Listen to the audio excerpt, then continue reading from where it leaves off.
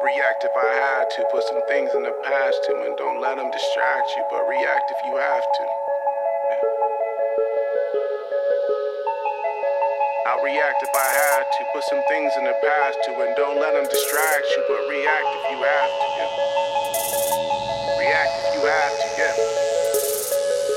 Don't know the time, just know that I'm, one of a kind, What's on your mind, What hard to find, Beautiful mind, Still in my prime, Just know that I'm here.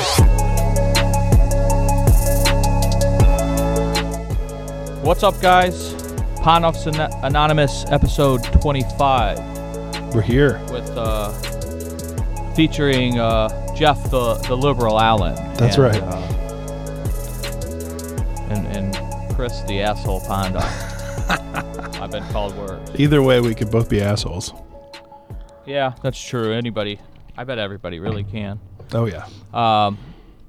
So, Jeff, I just, hi, happy Saturday. It's Saturday morning, and That's I right. see you're at the gathering in Maplewood.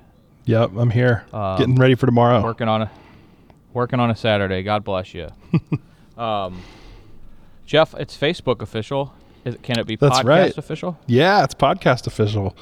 We are, my wife and I are expecting. We're going to have a kid. He knocked her up. Our first kid.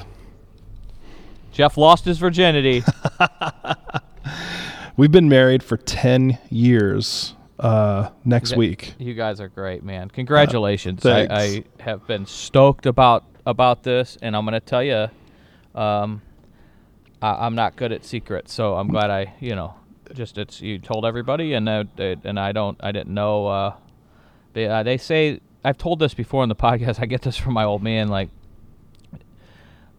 those are the secrets that you got to pond off. But when it comes to like recovery shit, I'm a locked steel trap, Right. a bank vault. But like when it comes to like family news, man, they called my old man telegraph, telephone, teletommy. My mom used to call him Rona Barrett because I think that was like a famous gossip columnist back in the fucking day. That's amazing. So yeah, like you can trust me with the serious shit, but like something like that, I get so like fucking excited. Yeah. Want to call everybody. So this is great. It's official. Yep. Brittany doing well? Is she does she hate you? Is she starving? What's going on with she's Brittany? doing great. She hates me a little more than normal sometimes, Sure. but she, it's hard for me when she says I want to go get ice cream. Sometimes I need to not get ice cream. You know what I'm saying? Oh, fuck. But yeah, you and me both. But she's doing really, really well. So yeah, man, we're super pumped. The due date right now, they moved it on us, is Christmas Day. Nice. Jesus, baby. So that's Jesus. I'm hoping that it's not actually on Christmas, because what a terrible birthday. Yeah. I know a couple. One of my closest friends is a Christmas baby. And she's like, sometimes she gets a little sideways with Jesus, and she has to share. Share with. He gets all the fucking spotlight. Yeah, for real. So, Aaron, I always remember you on Christmas. You know what's good for us men, Jeff, is that when your wife is pregnant and she hates you, you can always just blame it on her pregnancy emotions, and then you won't have to take any responsibility or accountability. So, Yes, that's right, for sure. right. And I'm sure the women like there's any girls listening to this podcast, but if there were, would just love to hear me fucking mansplain shit. Oh yeah. Well, we'll see how it goes after, she has the kid and when she still hates me. Yeah. Then you might have to start looking in the mirror. Yeah, exactly. You have, I guess, so of Christmas, you have 6-7 months of it's not your fault. That's right. Yeah. I heard they get normal again like halfway through and then get crazy again. Okay, good. Yeah, that's Jeff probably Allen, wrong. the Jeff the Liberal that said that. In case there are any women that are listening. Real open-minded guy over here. Right. You're right. Well, congratulations, man. That's Thank you. That's pretty awesome shit. And couldn't be happier for you guys. How does it feel during the virus shit? Now, I can imagine that you immediately like go into this other realm of worry and caring for now more than just you and Brittany. Like, is that accurate?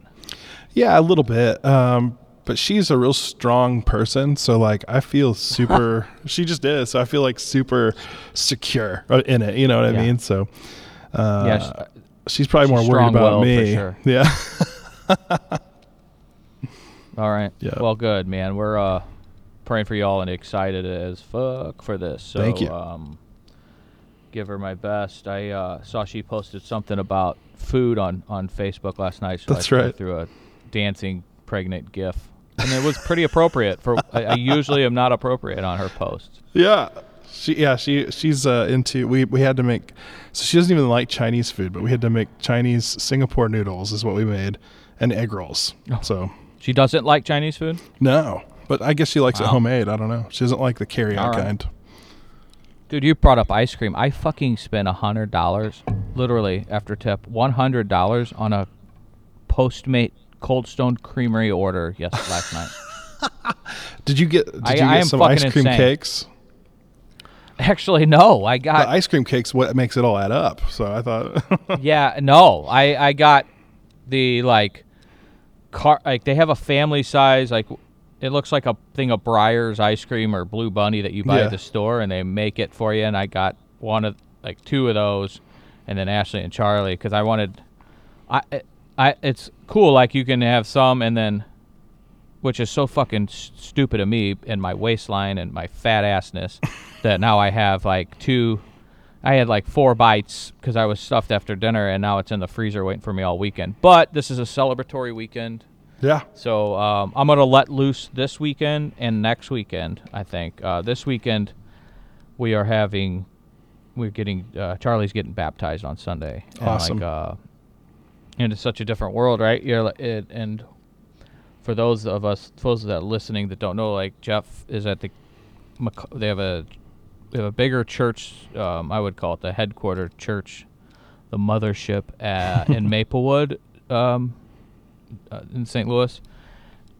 We go to the church site of the gathering in Clayton, and it's a smaller building, smaller church. We love it, but so that's not where Jeff's sitting, and because it's smaller, it's just restrictions. So it's really not even. And since we're doing church online still through, I think I saw an email from Matt, the lead pastor last night, that probably through middle July at the earliest, Right. or at least up until then. So that being said, we're gonna watch church Sunday, which has been cool. You guys do a great fucking job on that, man. Thank you so much. The music's great. We sit down and it's part of the routine, and we've had to all make new routines through this shit. And for a guy like me, it's it's imperative to have some routine, even to like I'd rather be OCD about my routines than fucking wasted stumbling down fucking Lockwood Avenue. You know what I mean? Right, So yeah. so it's been great. So we're gonna do that Sunday morning, and then all go, like me and Ashley and Charlie, my mom, they have Charlie's great grandparents, and we're gonna meet Evie at the church at 11 and do it. And it is what it is. We obviously wish we could do it because Charlie, to our knowledge, has not been baptized. For those of you that are maybe checking this out or don't know the story, Ashley, my wife, and I are licensed foster parents in the state of Missouri, and Charlie was our first placement actually in April of 2017. And as his case progressed and the reunification efforts with his biological parents didn't come to fruition, as hard as that can be, we adopted him in January of this year, 2020, and he'll be 7 in October. So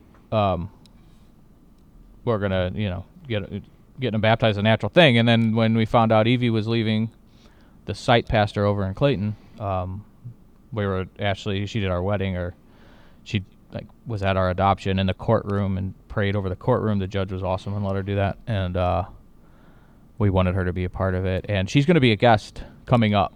I'm excited for that one because Evie and I have a pretty cool relationship. She's my first female pastor, and it's no different to me because I grew up, God-fearing and religious, and in a way that I knew who Jesus was, but practicing, no. I mean, I wasn't going to church on Sundays, and I would just identify as a Catholic because that's just what I knew. I was baptized Catholic, and like I said before, I now refer to myself as a recovering Catholic, but God bless Catholics. It's not my deal anymore.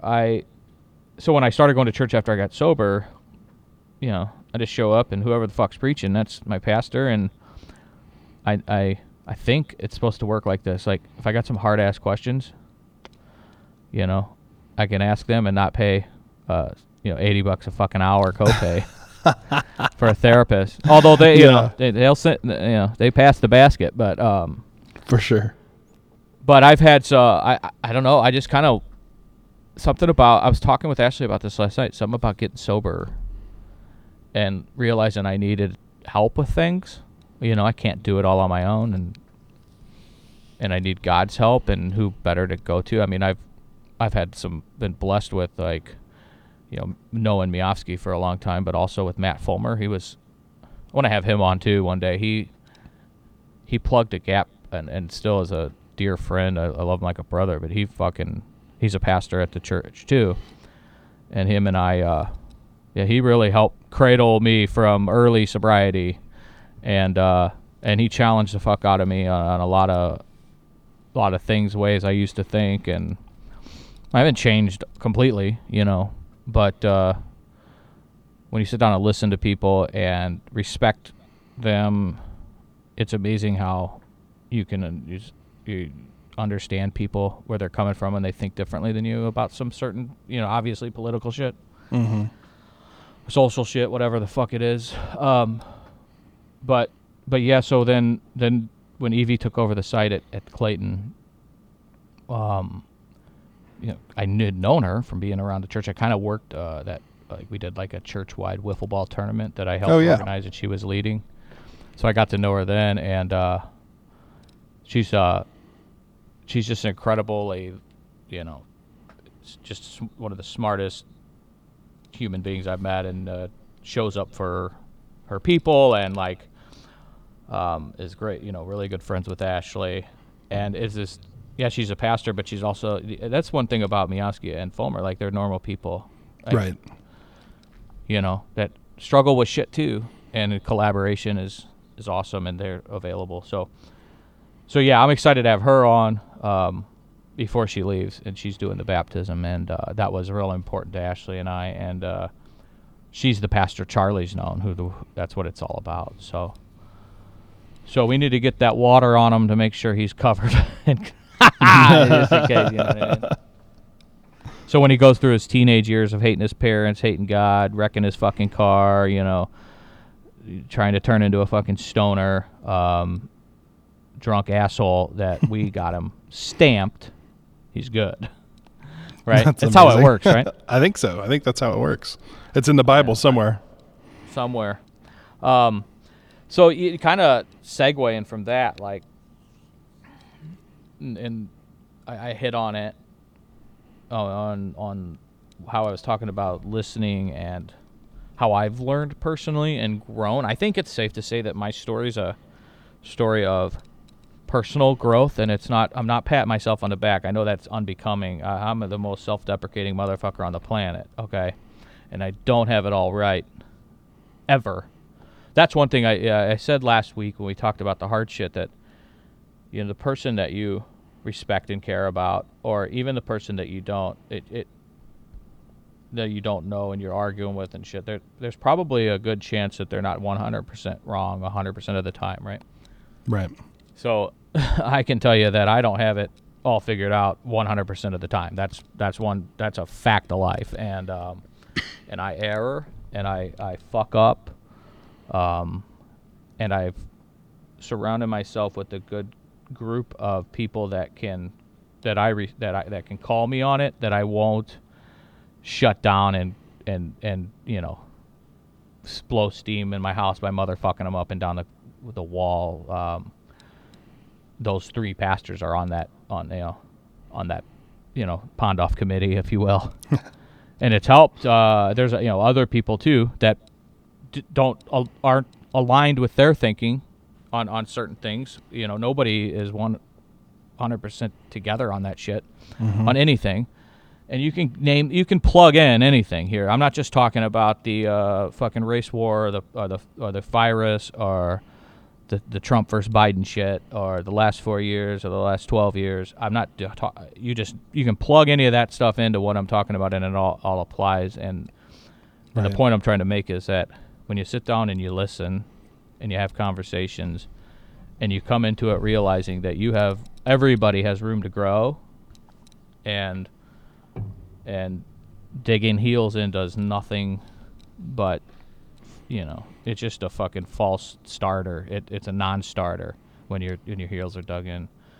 And there's been years of going to a predominantly liberal church and still I don't align myself 100% with everything that's said. But what I don't do is hear something I don't like and fucking run and say, fuck them, and roll. I'm done with them. Fuck them, I hear that so much. And Jeff, you being a part of a church or the church and working for churches probably have a lot more experience in that shit than I do. Yeah. Especially the old place you went to. No. Yeah. no names attached. Yeah, I had to run from that. Well, but that was a buildup of shit. It wasn't like, if somebody, I guess don't hear what I'm not saying. Like in that case, there was some real philosophical differences that wasn't just you heard something in a pew and said, "Go fuck yourself, I'm leaving." Am I right there? Like there was. Oh yeah. From what you've told me, there was conversations and it finally you made a decision. Yeah, I mean, when I left there, I wasn't even on bad terms yet, Yeah, right. It was just eventually I couldn't, unfortunately there's a bridge burned now, but it just is what it is. Yeah, and I can understand that, and because that's, I don't know. And like I said, I don't have it 100% figured out. And I know the story, but that's your story, and yeah. What I want to, where I'm going with all this mumbo fucking jumbo is that today I wanted to talk a little bit about my personal growth as a recovering alcoholic, addict, if you will, and what's helped me get to the point I'm at now, which has been, for the most part up and to the right, or upward and onward. And overcoming some shit, and it's all for one of the biggest foundational pieces of that is forgiveness. And I have been forgiven by a lot of people, and I don't know if it takes someone to truly be forgiven to understand the power of forgiving. Does that make sense? It does. Because I also think that one of the hardest things to do is forgive someone. And it is. And one of the hardest things, a thing that's even harder than that, is to ask for forgiveness. That's a very good point. And where the rubber meets the road on this being like a wellness and recovery podcast, if we label it and categorize it, I mean it's a fucking step at AA and NA is making amends and forgiving, and asking for forgiveness, and because I'll tell you, when you're living a life of addiction and a life of alcoholism, you fucking accost people because you will run over your grandmother in order to achieve the high. Right. You will. I took my hat off and scratched my head, and it shows how fucking bald I am. Just in my defense, I won during COVID. I've been wanting it. You know what that means? Yeah. One guard. So, yeah. Yeah, unfortunately, I've had to use my nut shaver for my head too. So it's that's a little gross. My manscaper. Does it have the attachment to get your back? I need that. No, I don't have a hairy back. I don't think. But yeah, that maybe a lot. Never mind. Anyway, so I got to keep my hat on for those that are watching on YouTube or on Facebook. The 4 of you. But back to forgiveness. Like, I really hate confrontation, and that people are probably maybe surprised about that. Yeah, like, a little bit. Yeah, I don't know if hate's the right word. I mean, there's a light that goes off, a light that goes on with me. I've just doing a personal inventory that when I get super pissed or protective, and vice versa, when I get protective, flip those, of somebody I care about, especially family, but somebody I care about, it's kind of like the rattlesnake effect. Like, my rattle will go off and I'll fucking strike like a fucking. And so do that, have that personality, drowning in whiskey, shit's gonna fucking go down. And so you don't really have to worry about Chris Pondoff in a premeditated assault. It'll just be no. in the moment. Dude, it's funny you say that. Like, in high school, I keep saying I fucking hate that. I fucking, not a It's like genius, Valley Girl. I just said like Valley Girl. I know, God, it fucking drives me nuts. Anyway, in high school, if I was, whenever, when you get in a fight with somebody, they're like, meet me at fucking 3:30 underneath the willow trees. Yeah. Fuck that. I'm not mad at 3:30 underneath the willow trees. I'm pissed right now. Right. Yeah. You won't get me for murder 1, because that's all premeditated. Yeah. And I'm going down for murder 2 or manslaughter or if I get lucky, I can get that shit pled. But it's listen, I'm telling you, I just I struggle with the anxiety that comes with the aftermath of that. So even in, and I've done so much better getting in fucking Facebook wars with people where it's comment after comment and notification after notification.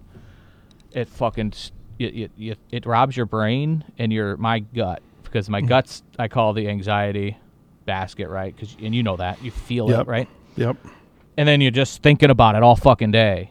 And I've really learned to cut that out for the most part, because nothing's getting solved on that. But yeah. And I've been in, and I bring that up because when you're using, you don't have that filter, especially alcohol, in my experience, and it turns into a hours long ordeal where you literally lose time in the day that you won't get back doing something positive or heartfelt, or for yourself, selfishly, you don't get that time back because you've been pissed off in a confrontation, in an argument. And that's what I mean when I say that I hate that shit. I hate confrontation on that level. Yeah. And I don't know. Am I making sense here, or am I just fucking shoot? I'm with you 100% because I feel that, because I hate confrontation too. I can't do it. Yeah, like, and I'll lose it. Right? I will fucking lose it on somebody that goes after a friend, and I won't vet the situation sometimes, and that gets me into trouble. But I'm not fucking perfect, right? That's what I think that was the disclaimer at the beginning of this thing, and so call me out, everybody. But the other thing on confrontation for me is, like, I'm really bad about when I realize I have to do it. I feel like I just come across like a dick, Like I don't have a good, Yeah. Because I think about it too much probably. So I'm like, I just spit it out, and it's not good. Yeah, and I don't pad as it far well. as I get that, and I know you well enough that you don't want to be a dickhead to people. No. It's not what you want to be. You don't enjoy that. No. Some people probably do. You're not one of them. One thing I've noticed too, like, fuck, said it. I'm not. People should be make a drinking game out of it. No, just don't. It's club Don't soda. do that on this Club podcast. soda. Yeah. No. Get yourself Every time I some say it, like- well-being beer. Yes, that would be Yeah. awesome. Just be bloated on victory wheats. The when I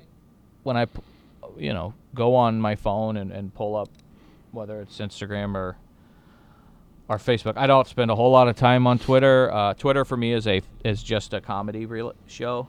Yeah.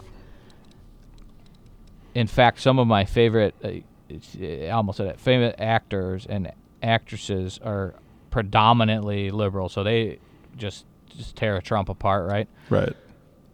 And one of my favorite actors is that he played Stabler in SVU. Elliot Stabler. His name's Chris Maloney. Oh He yeah, was yeah. So he's Back when every SVU was time- good. Yeah, every time he goes after Trump, and he's pretty witty and funny about it. He also was a psycho sociopath, bisexual murderer in Oz, the prison yeah, show yeah, on yeah. HBO, and his name was Chris Keller. So I'll always be like, "Fuck," but I do say it. I do go. I'll tweet, "Keller's on fire," or just, and I'll call him by their and one of this. I'm I'm into my soap operas, right? Yeah. As a 36-year-old male, I'm into my soap operas, my stories. There is a girl that got killed off in The Bold and the Beautiful who's now on Days, and her character on Bold and the Beautiful was named Caroline. And I shit you not, her and I tweet back and forth. She's a huge Trump hater.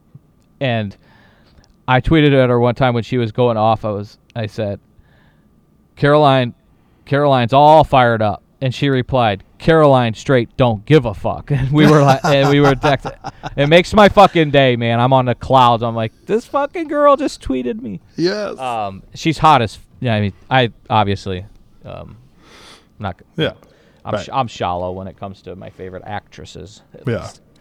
I'm shallow as fuck. But the point is, I pull these social media outlets on, and I feel like nobody in this country is fucking getting laid, man. Nobody. Everybody is so pissed off. Like, just go fuck someone, or you're, and let out this steam, man, because everybody's pissed off. And what I don't see is any fucking forgiveness or listening. And unfortunately, because of this virus, that's the social life for people. Yeah. Right? We're not at bars. We're not at bars or restaurants. For the most part, we're starting to dip our toes in. People are. I mean, in the Midwest, at least. Not and that's the social life we have is on social media, and you stick to your bubble and pat each other on the back for agreeing with each other's narratives, but you don't. There's not a whole lot of.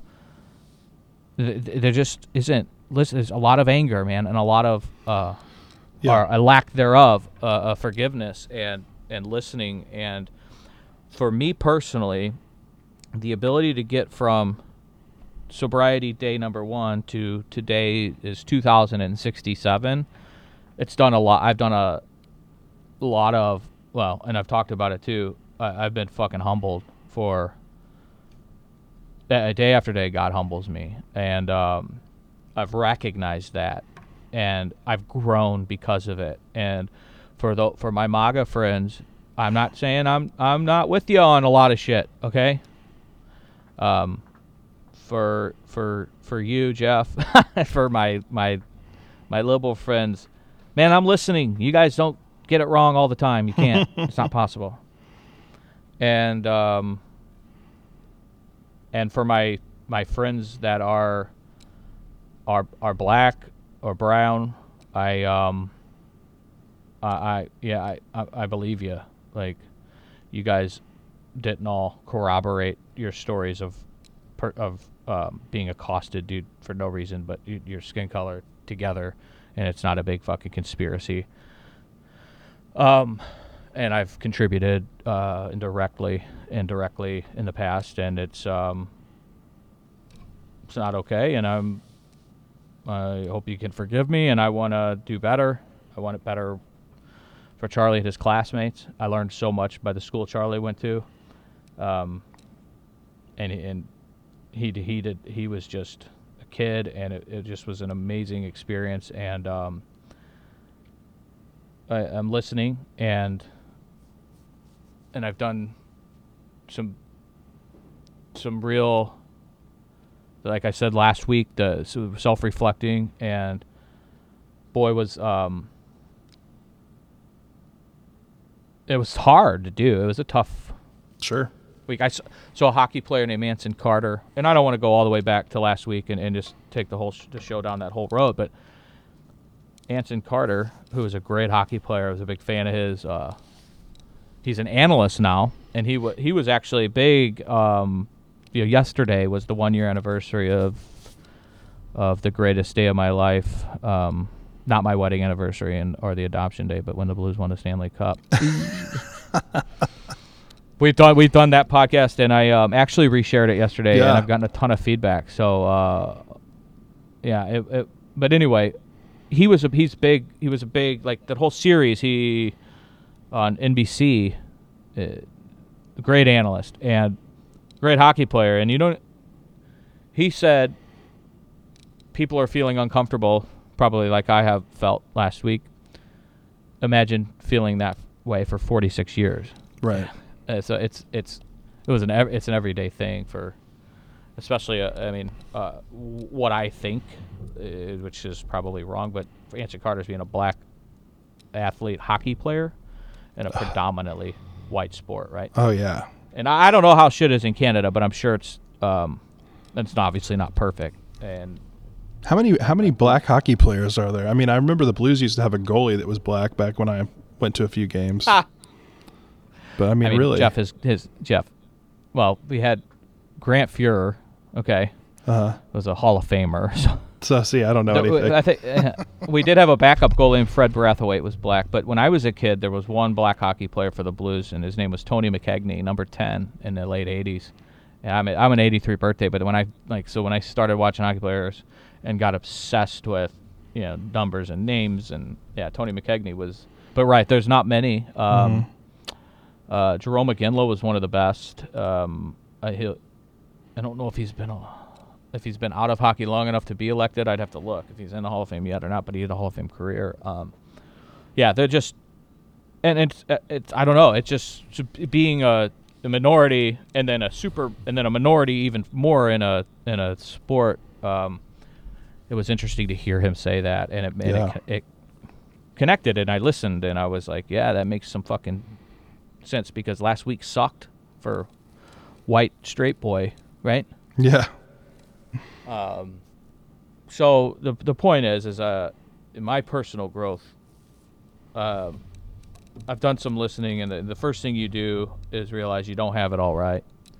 And I indirectly, I don't have it on a fucking organization chart, but I indirectly have a group of advisors, or a group of people that I go to with shit and get, and 99% of the time, I want to say 100% of the time, but because there hasn't been a time I've been steered the incorrect way, but right. I think this group would feel uncomfortable if I put the infallible label on them, right? Because most of them are super into fucking Jesus, and they would tell you that there's only one person that's infallible, and et cetera, right? Right, yeah. And with that growth and that listening comes a lot of forgiving too, and you said it right off the bat that it's so hard to forgive, but asking for forgiveness, those two things are really tough fucking deals, and we toss the word around often, like just forgive and forget, or I do forgive, but I don't forget, all that shit. You've heard Right. all of them, right? Yep. But actually doing it, I mean, because you confront a lot of the hard shit that's in that you filed away somewhere in the back of your stomach that you try not to dig out, and it fucking comes to the surface and you feel the feelings. So it's hard shit, but it's one of the most, and I'm no fucking Bible expert. I love Jesus, go to church, I'm faithful as fuck, but I don't know shit about what's in the book from like everybody goes, hey, read that Roar, read that Brown. Fuck that. Read that Pondoff, okay? Motherfuckers. Listen to that shit. Yeah. But God bless those guys and all their biblical scholars and all that shit. But I do know this, that forgiveness is a big fucking thing that's all throughout that fucking book. And like real life forgiveness. Like Yeah. the hard shit.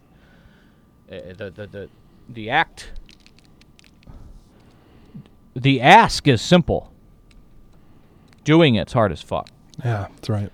And I'm grateful that it's such a big part of recovery, such a big part of staying sober, and because there's no question about it that when you're truly able to forgive someone, it quells out that anger, and anger is nothing but a fucking ankle weight, walking around with 100-pound bricks tied to your fucking pecker. I don't know.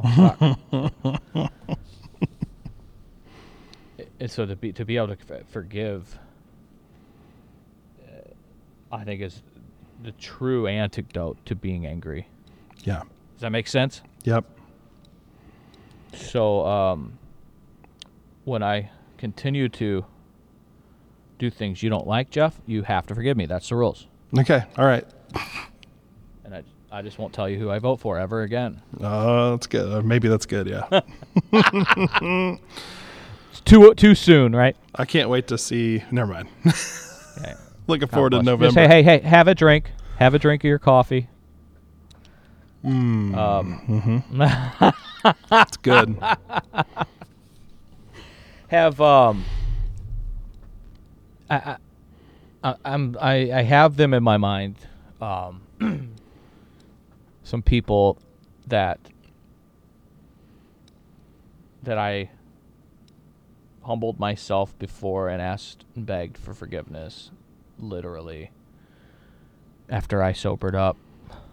And there's a couple that come to mind, and my mom and I have a relationship that's like anybody's probably, where I love her to death. I know she loves me. She's been walked this walk with me, beside me after times of accosting her. Accosting her drunk, accusing her of things, and just being at the time, I mean, I would say that I was suffering from some a mental illness and a disease, and she was able to recognize that and stayed the course with me, and here we are today. So that's an easy one, and I know people that listen are probably thinking of that because most people that listen that know my story at least. But there's some other people that I really, when I look back, my behavior was fucking disgusting, and I mean, I fucking punched my best friend's father at Pitcher's Tavern in Belleville. Oh my God. Excuse me. It was actually the last straw of a mountain of straws, because it was the following Tuesday that I checked into rehab. But I was fucking looking for his son, who I thought was, he blocked me on fucking to be able to communicate with him. So I went checking every tavern for him, and I think I've told this story. I busted into Sullivan's and the Big Daddy's and the Pitchers. I didn't go to Big Daddy's. Fridays, Pitchers. And Pitchers, I was looking in the fucking kitchen. Like, these cooks are like, who the fuck are you? I was looking underneath in the walk-in refrigerator. Thought he was hiding. Jeff, I was fucking hammered. Yeah, you must have been, dude. Wasted. And then I went up to I saw his mom and dad, and I went up and knocked the beers off their table from what I've been told. And then I think his dad, who's like a father to me, was trying to calm me down, and I was just pissed off and so fucked up over grief that I like, you know, you guys haven't been there for me either, and just pity partying and threw a punch at him, and you know, I woke up the next morning just sick to my fucking stomach. Somebody I before my father died, when I was drunk and fucking doing a lot of blow, and I'm gonna have this person on actually next month. He's like a little brother to me, and I was so fucked up. Him and I got in a bar fight, and I started fucking screaming and yelling at his fucking sister, who was a, you know, his sister's maybe on that committee. Just a real important, her and I were like, I don't know if, I guess, high school sweethearts thing, maybe. And then dated through a little bit in college, but I moved away. We remained friends for the most part after that. And there were times when in her and her brother, they had lost their mother to cancer. It was the second time she had cancer, and she was like a second mom, right? And after she passed away, I think it was after she passed away, or she was really sick. I think it was after she passed away. I met, his name's Eric, out for drinks to be there for him, right? And it turned into a fucking bar fight. We over something because I was so fucked up. Like, said it again. That one sticks to me to this day, and both of them have forgiven me, and receiving that forgiveness is. I remember that going into rehab. I remember that after my father died. I remembered it, so I was still conscious of it, and then I to this day remember that forgiveness, which they were hurt by my behavior and hurting already, like, and I threw this shit on top of them. So receiving forgiveness from people, you know the power of it. You live it, and that's part of the humility of asking for forgiveness and then being able to. It's like grace. It's like the whole pay it forward fucking spiel. When you feel it, when you receive it, you get it, and you want other people to experience it. I often equate it to a minute example, but going to a great restaurant, having a great fucking meal, and you want to tell all your friends about it. You guys got to experience this steak. By the way, Olive and Oak, Webster Groves, best burger, best steak, best food in the country. Anyway, that's just a cheap plug. That's fair. That's fair. Family restaurant. Yeah. But you do, you know what I mean? You guys do it. Anybody does it. 100%. This is funny. I just thought of this. We used to make fun of fucking like all the food pics and people taking a picture of their meals and putting it on Facebook. I fucking miss those days. No kidding. Right? Man. Bring it on. I want to see your happened? steak. Yeah. I want to see your burger. I want to see your pancakes. I want to see your fucking eggplant. I want to see it. Food, that's also in the fucking Bible. Food brings people together. Break That's right. motherfucking bread. Yep. So that's what I equate it to, and it's a work in progress. I say that often, and I need to remain conscious of that daily and remind myself daily. I do it for gratitude daily, and when I say it's a huge building block in my personal growth. When I talked about earlier about going up into the right since I stopped drinking and stopped partying and all that, and I haven't laid it out because it sounds, I feel it comes off arrogant, or it comes off, hey, look at me. and I hate when people get the wrong idea of what I'm trying to do. But I'm gonna lay it out as we kind of get close to the end here. This episode, I want to lay it out because it's possible for, if you're listening and you're fucking at rock bottom and nearing rock bottom, I want to lay it out. I stopped drinking in March of 2014. I turned my life over to God, and by turning my life over to God, people are like, "What the fuck does that mean? How do you just turn it over to God and you start going to church on Sunday and everything turns into magic?" No, it doesn't fucking mean that. Okay. And the church I go to doesn't ask you to fucking prick your finger, lick your blood, stick your finger up your ass, and then shake your dick. Like, you don't have to do all that shit to join this church. It's not a fucking ritual cult. Right. Okay. When I say I turn my life over to God, I started fucking listening to the people that knew God and are also normal people. And that's what I found at the church we go to. And I asked, and I didn't sit down with a piece of paper and, like I said, create a fucking organizational chart, but I acquired people in my life that I could go to for conversations about things that maybe I'm getting wrong or that will challenge me in a good way, and I did not dig my heels in, and I listened, and everybody should do this. Everybody should have a group of advisors. Who do you go to for advice for big fucking decisions?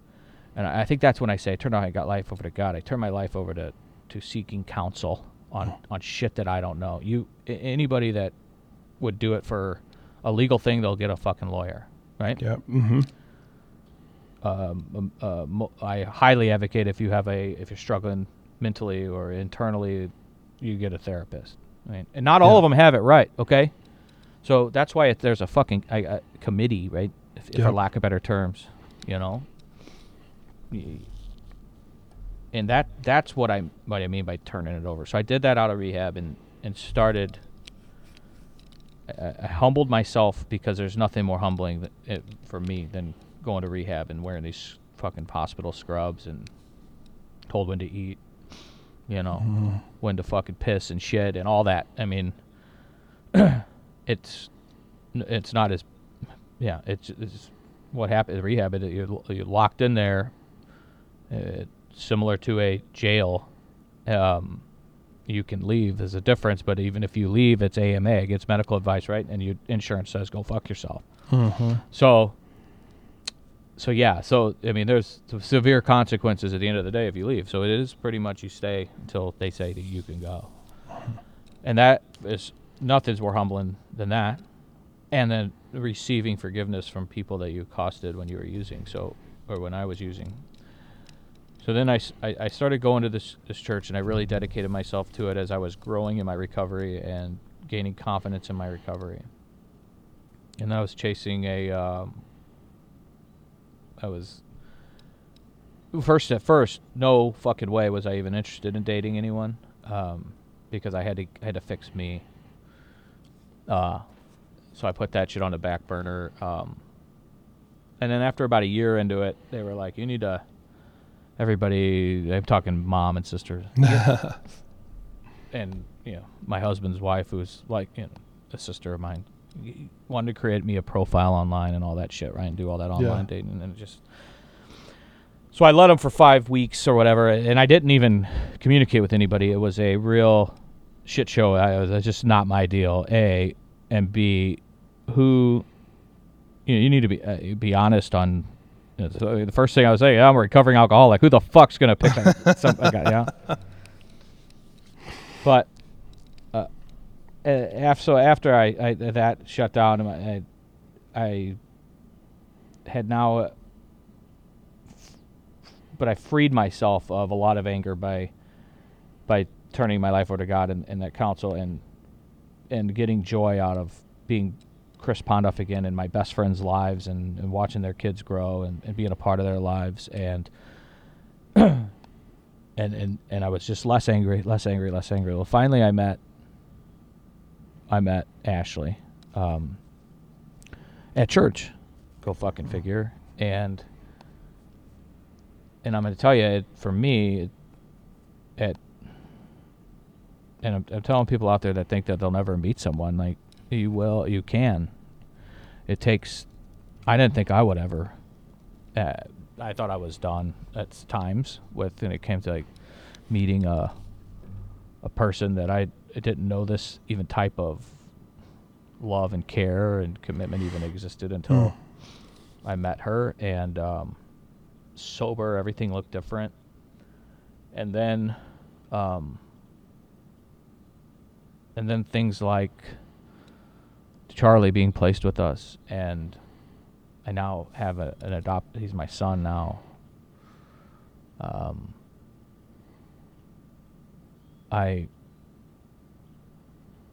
don't know if he regrets it or not, but the pastor of the church put me up on fucking stage 2 Easters ago to try to talk about this personal growth story and how real it can be and how possible it is especially when you feel it's impossible. And I know it has nothing to do with my personal sobriety and recovery and trying to be better and trying to be a kinder person and trying not to be the angriest fucking prick on the planet, because at times I was that. God gave me a Stanley Cup. And I understand that he didn't give me a Stanley Cup, but something happened, and I love my friend Matt Offenberg forever for, like I said, he gets naming rights to my firstborn. He can have a night or two with Ashley if he wants. I'm just kidding. I hope she didn't hear that. That was wrong, but I'm never buying a car from somebody fucking else in the rest of my life. In the way he got me to Boston and got to experience that, all because he knew how important it was to me and divine. But everything that happened that night was so fucking divine and spiritual. I have a hard time, an impossible time, not looking up to the sky and saying thank you. So you guys can think it's hocus pocus and shit or not. I mean, to me it's not. To me, it's when I say it was divine and a spiritual as fuck moment, and I bring it up again because yesterday was the 1 year. In fact, today is the 1 year of me. And really, because it was an all-nighter. It was my first fucking 2-nighter since I was, pounding my face in piles of white powder. But lines off strippers' asses, and never mind. I'm trying to finish sentimentally here. Yeah. But I bring that up because the foundation of it for me was humility and forgiveness. And we've talked about humility, and today we talked a little bit about forgiveness and what it can do and what you guys can do by forgiving someone, and also the power, the things it does inside your fucking soul, by asking for forgiveness, like Jeff said at the beginning, because we all probably have somebody out there that we would like to forgive us for something we've done. For sure. And I bet we all have someone that would appreciate us forgiving them. And it's not in the AA book, the NA book, or whatever. It's not in that cornerstone of that. It's not a cornerstone of the fucking Christian Bible for no fucking reason. So when people say they turn their life over to God, or when I say I turn my life over to God, that's the shit I take out of that book, and it is love, is hope, is forgiveness, is humility, grace. Those things can be tangible. They're not just something fucking at Hobby Lobby that look good on your wall or above your shitter. It's real. Read about them, study those words, and then tangibly incorporate them in your life. And I'm fucking telling you, you go up and to the right. I promise that. So if there's anybody out there that's listening that, and it's not about calling me out, but if there's something I'm forgetting and that I need, I'm asking for your forgiveness. So yeah. And also to kind of finish up, it's definitely, there's probably no better time right now than to practice that, because the world fucking needs a whole lot of forgiveness and forgiving. Does that make sense? Just forgiveness, right? What the fuck? But I know it's hard, so I'm praying for everyone that's going through some shit like that, whether it's now or coming or, 10 years ago. We all have dysfunctional families. I think everybody says my family's dysfunctional. We all fucking have dysfunctional families. Yep. And with years and years of history. But this last week I've learned about kindness and forgiveness and what I need to do better about it, about both in regards to a family deal. So it's happened to you. It's happening probably, and it's always going to present its case. So give it a shot, and maybe we can stop.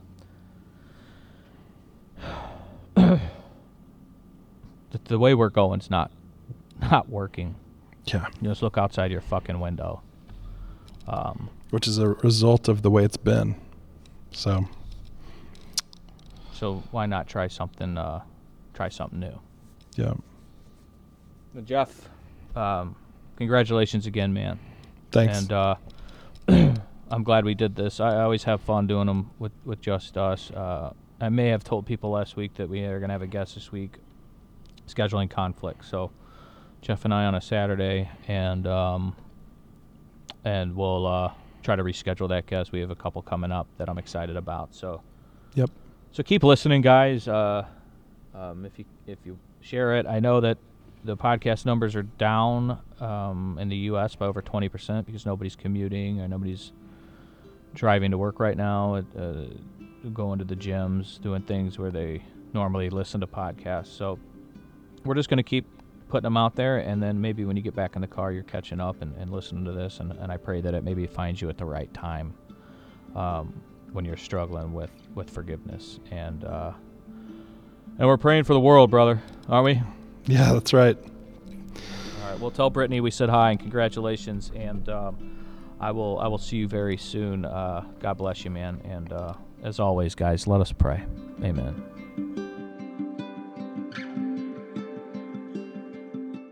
If you're struggling or know someone that is, please have them check out our podcast and reach out to Chris or me.